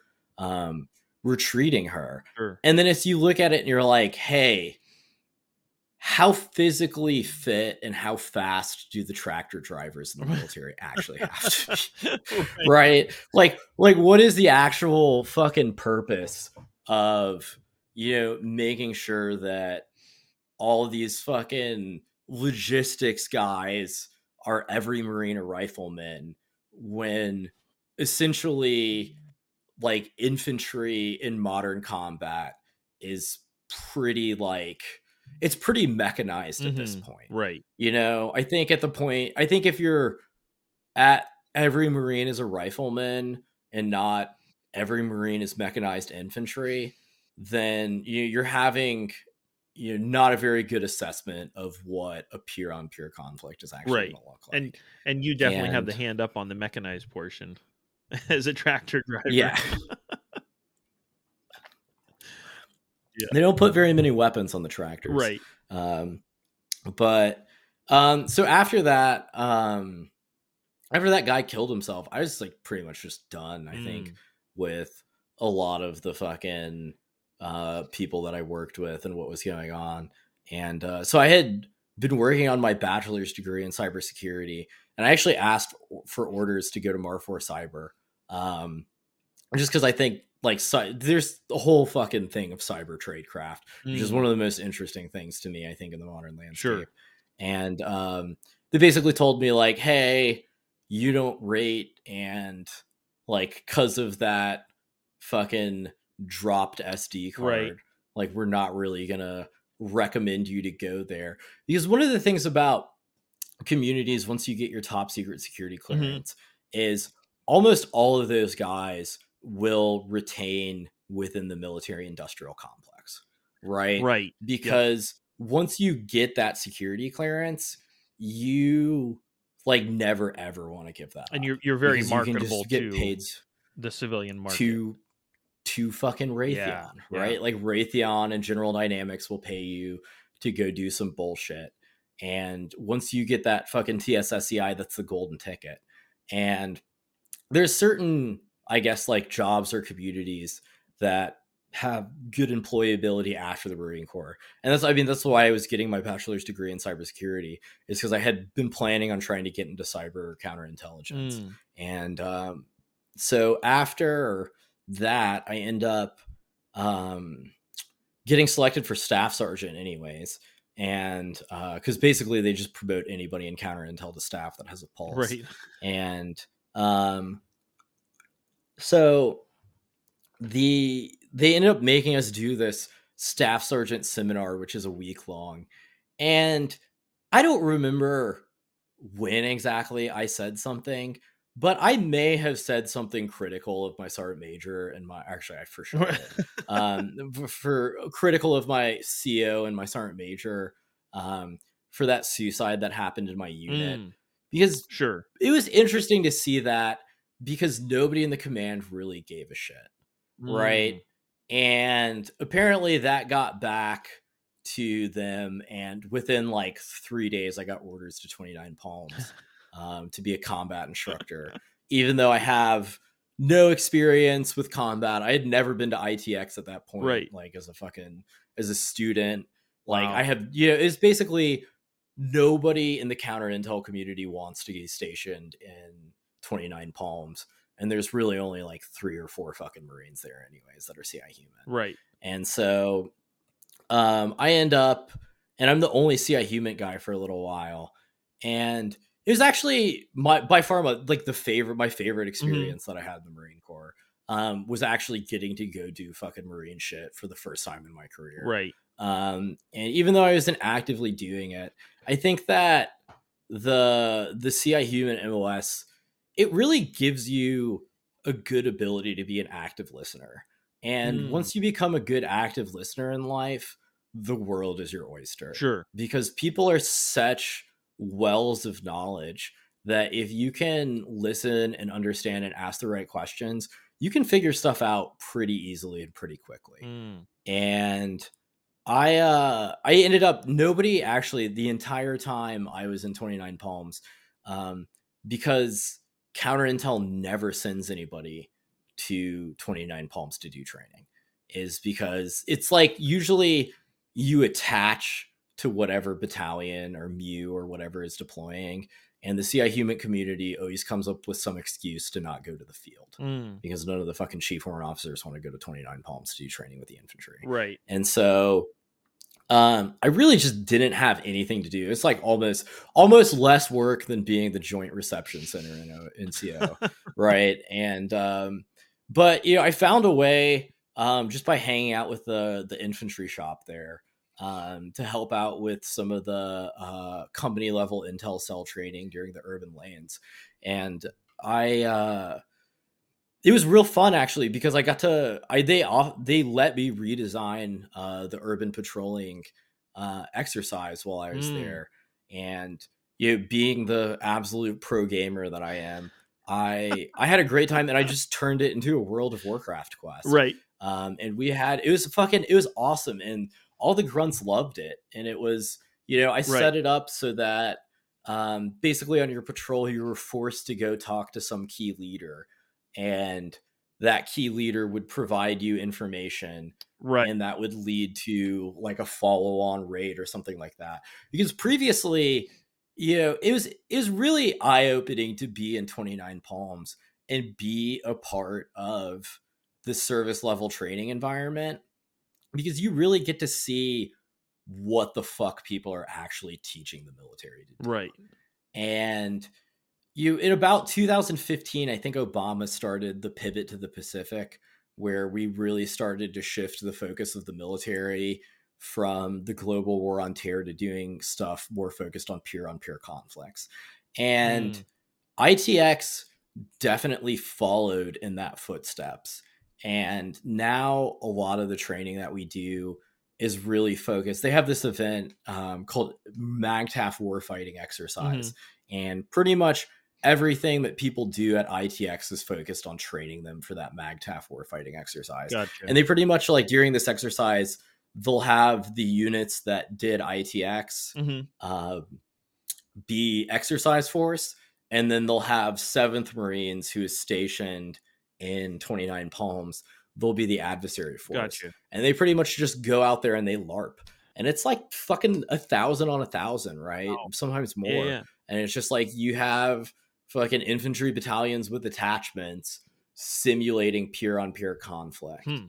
And while I was in 29 Palms, like doing the urban lanes, I actually trained several of the kids that died in the Kabul airport attack that happened on the last day of Afghanistan. Oh, yeah. And it really fucking bothered me, because I saw that all of the training that we were doing was basically designed to prepare the Marine Corps to fight China and Russia.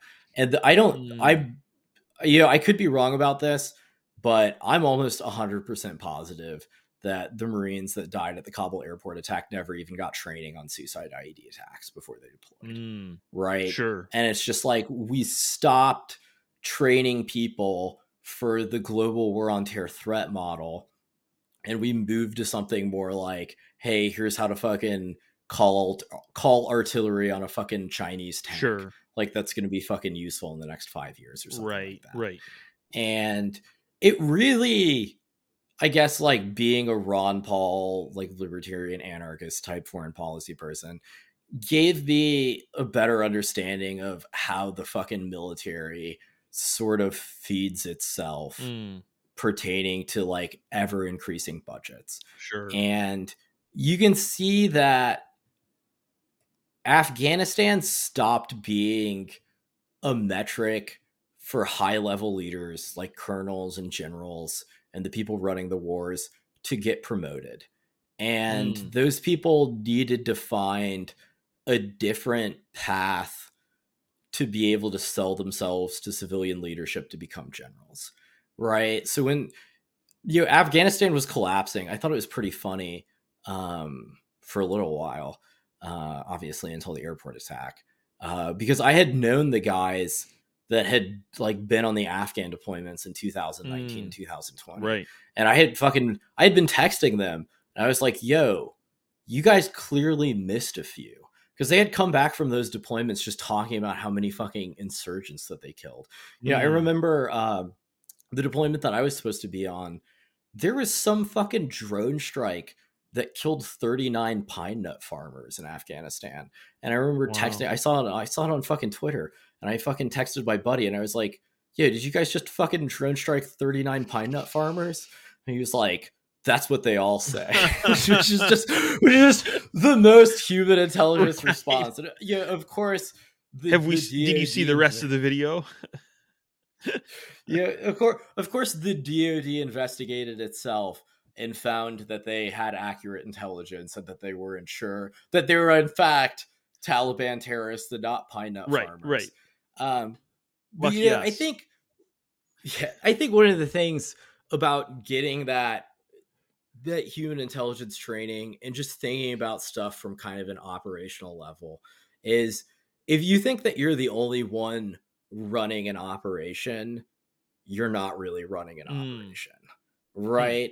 And so much of the human intelligence landscape in Afghan, right? So I don't have any experience with this. I never deployed to those areas. I just know the dudes that were on the deployment. Sure.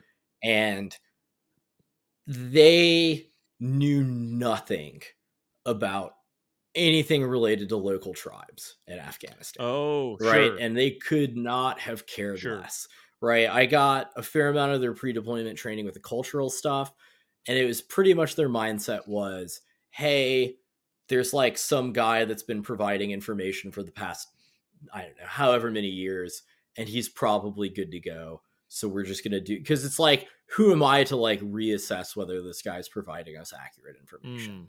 And my bet with Afghanistan and why the collapse happened so quickly is I think that a lot of the fucking people that provided information were obviously Taliban affiliated, right? I remember hearing from one guy who was deployed in 2012 to Afghanistan, and he told me they didn't really do human intelligence operations. They just paid off the local warlord to not plant IEDs, and so that the Marines could get home alive, right? And at that point, you're not really prosecuting the Afghanistan war, right? It's just like obviously your goal is to make sure that none of your Marines get killed. But at the same time, pretty much everybody in the DoD knew that the fucking Afghanistan war was bullshit and that, there was pretty much no way for the ANA and the ANP to retain control over the nation of Afghanistan after the United States withdrew. Right. But if you look at that, it's how many fucking generals or how many commanders have lost their retirement because they fucking told civilian leadership that everything was hunky-dory in Afghanistan. Right. And that it was good. Yeah. Right. They're still like sitting pretty. No, absolutely. Yeah. And you get it, that you look at it, and obviously if you were by the time you make it to a general, I don't know if you're even capable of looking at you like the military action in that region and saying, hey, the DoD's not really the proper tool for nation building. Right. And maybe we should not do this, and maybe we should have withdrew in like 2008 because we would have gotten the exact same result. Yeah. Right. And I think seeing the kids that died on like literally the last day of the Afghanistan war, the last absolute Right. day. You sort of just look at it and you're like, what the fuck was that actually for? Right? And it's the withdrawal and all of that just got so botched from so many levels. And then on top of that, the DoD just completely shifted their focus to fighting China and Russia, but just kept the cash cow of Afghanistan going. I think if you actually divide the number of, I guess, enemy insurgents killed in Afghanistan by the total cost of the war, it costs something like $55,000 per kill in Afghanistan, in a country that has a fucking annual GDP per person of $600 fucking dollars, right? And like that's it would have assuming been that all the dead people were actually bad guys. Oh yeah, absolutely right. It's just when you're drone striking somebody with, collected human intelligence from a forward operating base, you have no idea what you're actually hitting. You have no idea what that person is doing. And I think in a lot of ways, it really helped probably some of the local warlords solidify control over the other local warlords. Oh, sure. That was one of the things that we heard stories about from other guys that did human intelligence. There's a lot of guys, like a lot of Afghan villagers, would tell CI Human that some guy in a neighboring tribe or one of their neighbors was an insurgent because he wanted their cows or their goats or their fucking farm or something like that. Right? He would plant evidence or fucking say this guy was planting IEDs when he wasn't, so that he could fucking take his shit. Right. And I don't know, have you ever read the Afghanistan papers? I haven't read them. I've heard of them. Yeah. So there's this story from the Afghanistan papers where there's a village. There's two villages that fucking hated each other for like some Hatfields and McCoy shit for the past 200 years.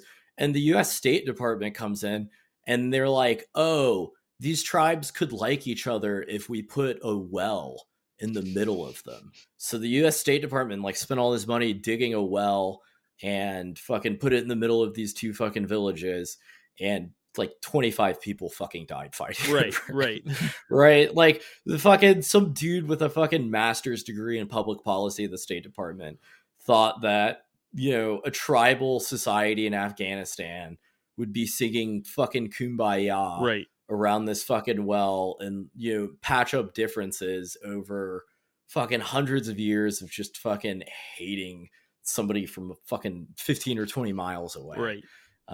Probably closer than that if there's a joint well. But I think, a lot of my, I guess to culminate it, I think going in and knowing that the wars were not really cracked, knowing that they were fucking bullshit, and understanding that a lot of it was just the military industrial complex fucking coming up with bullshit reasons to use the military. And then going through the military and seeing how that system actually works, of how there's this sort of, I don't know if it's not unconscious bias, wouldn't be a way to describe it, but people just responding to basic incentives, right? Because after a certain point, once you pick up E7 or gunnery sergeant, your goal in life is to pick up E8 or master sergeant, right? Your goal is to retire. Your goal is to not step out of line and do anything that could jeopardize your family's paycheck. And, you're trying to set yourself up for a job after you get out of the military or something like that. And, it's just really what it comes into is it's just institutional bloat, I think, right? Is I think it's the military is so large that there always has to be some sort of threat for it to justify its continued existence. Murray Rothbard has this pamphlet that he wrote called Anatomy of the State.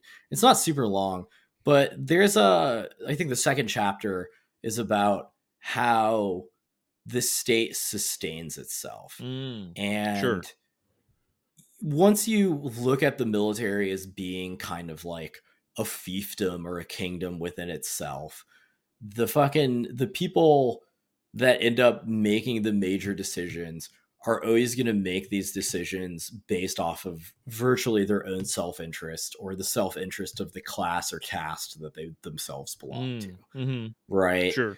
And I think one of the fucking most frustrating things about being at ITX when the Ukraine conflict popped off is I had just fucking listened to all these officers for the past year and a half while I was at 29 Palms talk about Russia this and China this and like how these are our peer threats and we gotta fucking be prepared to fight fucking Russia. Right. And then you fucking see on Twitter they got a 40-kilometer tank column. And it's just like, hold on, which one of you motherfuckers told me that Russia was a pure threat? Like Russia, based off of their performance in Ukraine, appears to be nowhere near the pure threat that we fucking assessed them to. Sure. I think there's another book called Neptune's Spear. I don't know if you've heard of it. But it's actually got a fuck ton of classified information in it, apparently. Oh, really? Apparently it made it past the fucking JSOC screeners. But Neptune's Spear is a book basically about JSOC operations in Iraq and Afghanistan. Oh, gotcha. Okay. Days. And the fucking US, I don't know if it's the C5 Galaxy or if the C-17, but one of those fucking planes, or a couple of those planes, actually landed tanks in northern Iraq in 2003. And we fooled the Iraqi military into thinking that there was a battalion of tanks invading Iraq from the north. Wow. And it's just like, that's what the fucking US government did like 20 fucking years ago in Iraq. Right.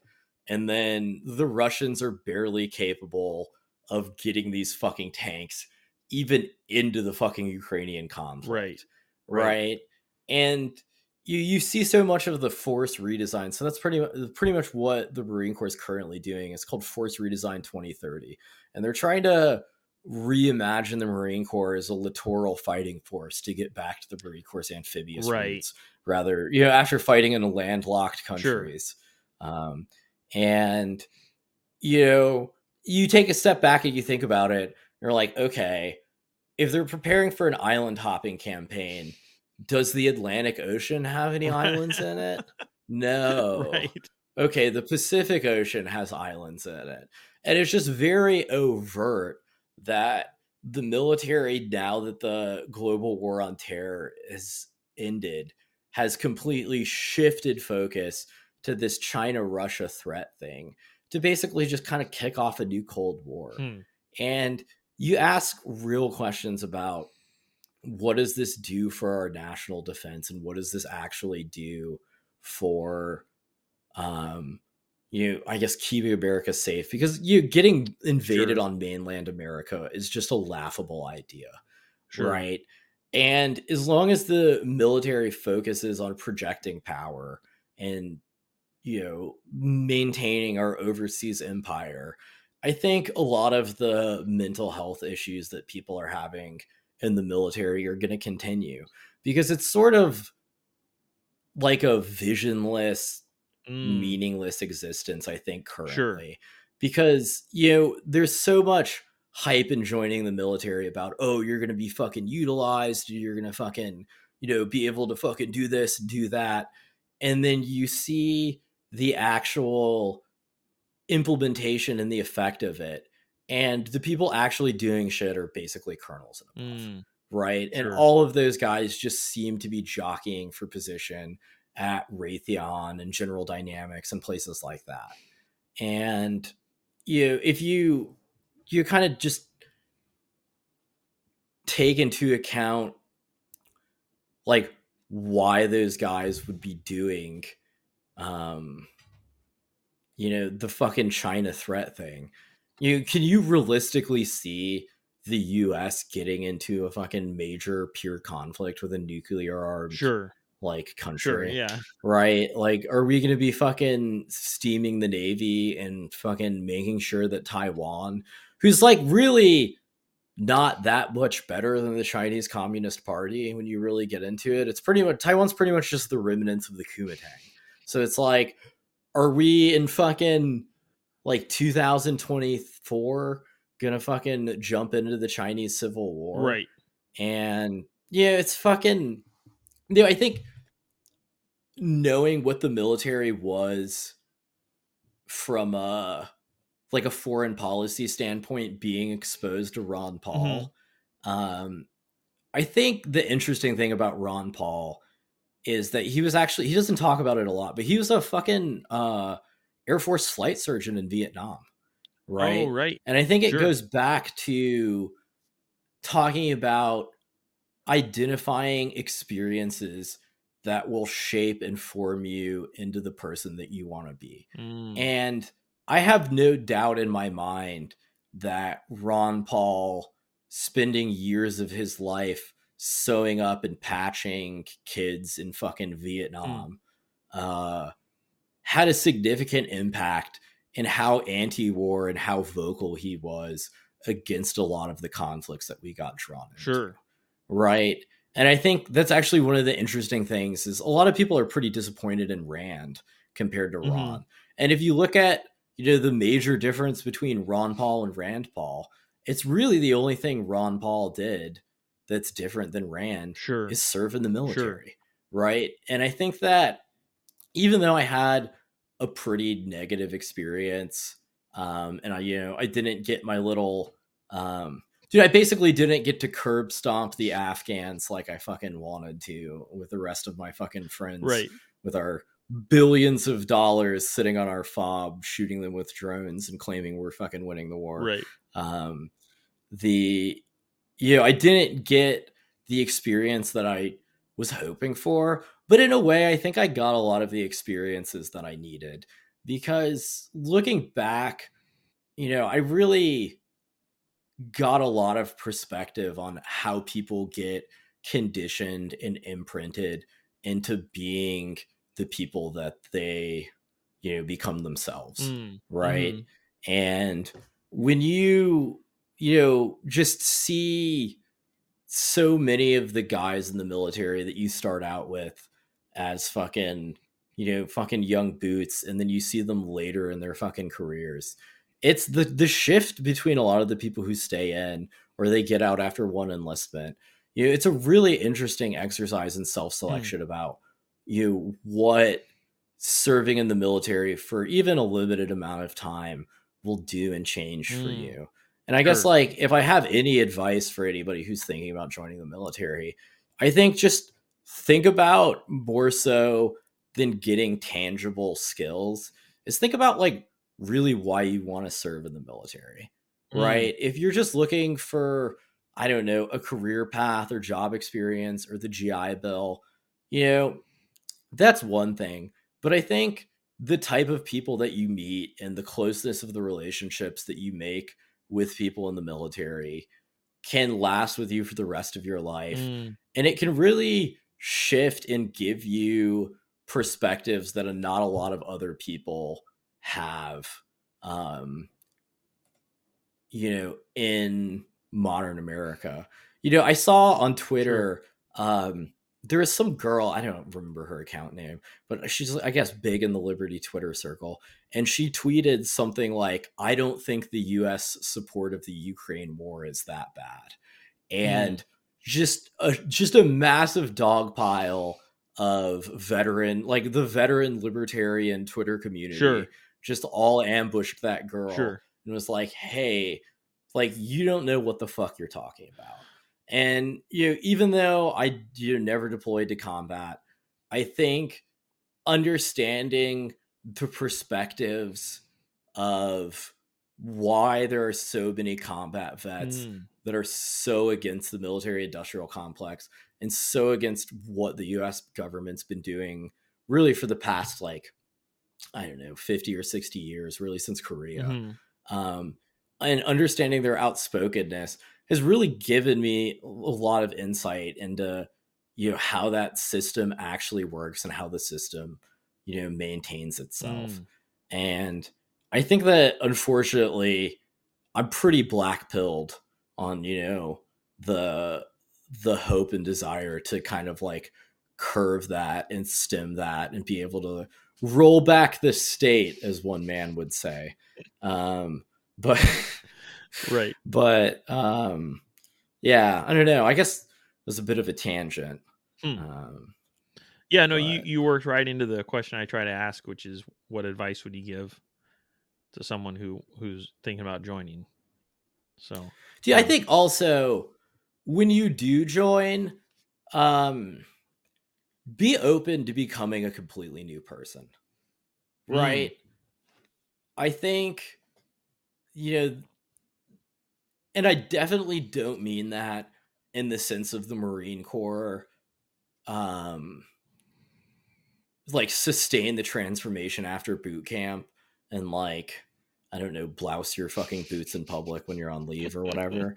But what it's go into the fucking military and find there are some of the best human beings that I've ever met in the Marine Corps, and there are also some of the fucking worst, right? Like that, my friend who's the Green Beret now, we ended up, I met him through like deading out and going to Okinawa and being his tractor driver. And one of the gunnies that was on a debt with us ended up like molesting his 15-year-old daughter and fucking going to the brig for like 40 years. Yeah. Right. And that dude was a fucking gunny. Wow. Right. So it's like you will meet the absolute best human beings you've ever met in your life. And you will also be some of the biggest fucking pieces of shit. And I think a lot about like transforming yourself as a person and actually embracing the experience of being in the military is being open to having experiences that are going to make you uncomfortable, and also being willing to just try different things out. Right. Sure. I went from a fucking skinny 100-pound 18-year-old who was fucking just sitting in his room playing World of Warcraft in his fucking bedroom all day to, fucking an anabolic steroid user covered in tattoos that fucking shitpost on Twitter as a moonquaker. Right. It's just like, you don't know where you're going to end up. And just be fucking open, but also keep that in mind. Also, the other fucking number one advice I would have too is, if you want a fucking infantry contract from your Marine Corps recruiter and he fucking tells you he doesn't have one, go to a different recruiting station. Right? Don't take what he offers. There's fucking dude. If somebody tells you that something is the next closest thing to the fucking infantry, they're fucking lying. But it has combat in the name. Dude, that's true. One of my favorite things about the fucking Marine Corps was just like different fucking communities would use grunts of X, right? Like the aviation ordnance dudes that I fucking kept working with during my first enlistment. They would always fucking tell everybody that they were the fucking grunts of the air. Oh, right. Okay, I got you. It's just like you're using that phrase and I don't think it means what you think it means. Right. But when that's the coin of the realm, to be a rifleman or whatnot, they're eager to jump on board and associate themselves with that. Yeah, I think one of the other things too that's interesting about the Marine Corps is it's definitely a humbling experience, right? Because you will just meet human beings that are just better than you at everything. And they're probably going to be Samoans, but there's people from other races that are also just better than you at everything. And, but above all, virtually everybody in the fucking Marine Corps infantry is better than everybody else in the Marine Corps. As a non-infantryman, I will fucking endorse that belief wholeheartedly. Right. Oh, yeah. Did you have anything you wanted to put out for the audience or anything? No, I have nothing to sell. But I mean, I guess I would say that, with my own mental health issues, if anybody's active duty, don't be afraid of the fucking stigma of just dealing with your shit. Sure. The military, and it's also just don't feel fucking guilt about having stuff that you're going through. Right. I think a lot of guys see people with some real PTSD from what they went through and what they saw in combat. And, obviously I've never claimed anything like that. I've never fucking experienced anything like that. But there's a host of other issues that people deal with just through the culture of being in the military, and how just absolutely catty and potentially isolating that it can be within certain units. And so, if you're having a hard time with something, don't be afraid to fucking deal with something. Go get the help that you need. Sure. And that goes to fucking veterans as well. Is I think the suicide rate among the fucking veteran community is fucking extremely high. Actually, I will plug something. It's not mine, but there's this fucking charity that I really like. It's called Balanced Veterans Network. Okay. They are petitioning for drug or marijuana legalization from the VA, so vets can get on medicinal cannabis for PTSD, and making the VA do some alternative therapies like MDMA therapy and psilocybin mushrooms, so that some of these guys can get some real actual help for their PTSD. Sure. Rather than just being shoved on shit from Big Pharma. Yeah. So I think it's our bvn.org, I think. I'm sure if you type Balanced Veterans Network into Google, it'll come up. They have fucking sick ass shirts, by the way. So if you want to cop one, I think the donations go to a good cause. I think they pay for veterans med cards at the state level. Okay. Sure. Since medical cannabis isn't right federally legal or approved by the VA. Right. So that's the only thing that I have to plug. But I super appreciate you having me on the podcast. I apologize if it was nonsensical and if I rambled at times and said way too much. But I think this is a great podcast. I don't know if I would go that far, but and I think that what you're doing is really great. And I think just as a vet, I appreciate you giving people a platform to kind of share their experiences and what they went through. Yeah, no, appreciate it. Thank you. Yeah. It is genuinely my pleasure. It's a lot of fun. Great. But yeah. Thanks. Did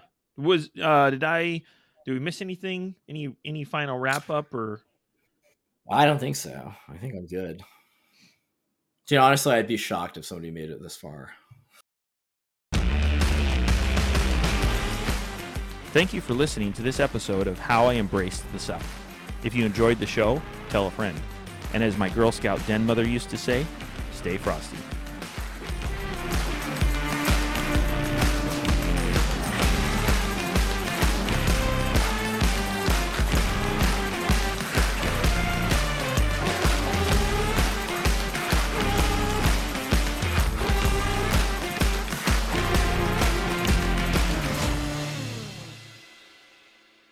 But I think more realistically, it's the Tower of Babel.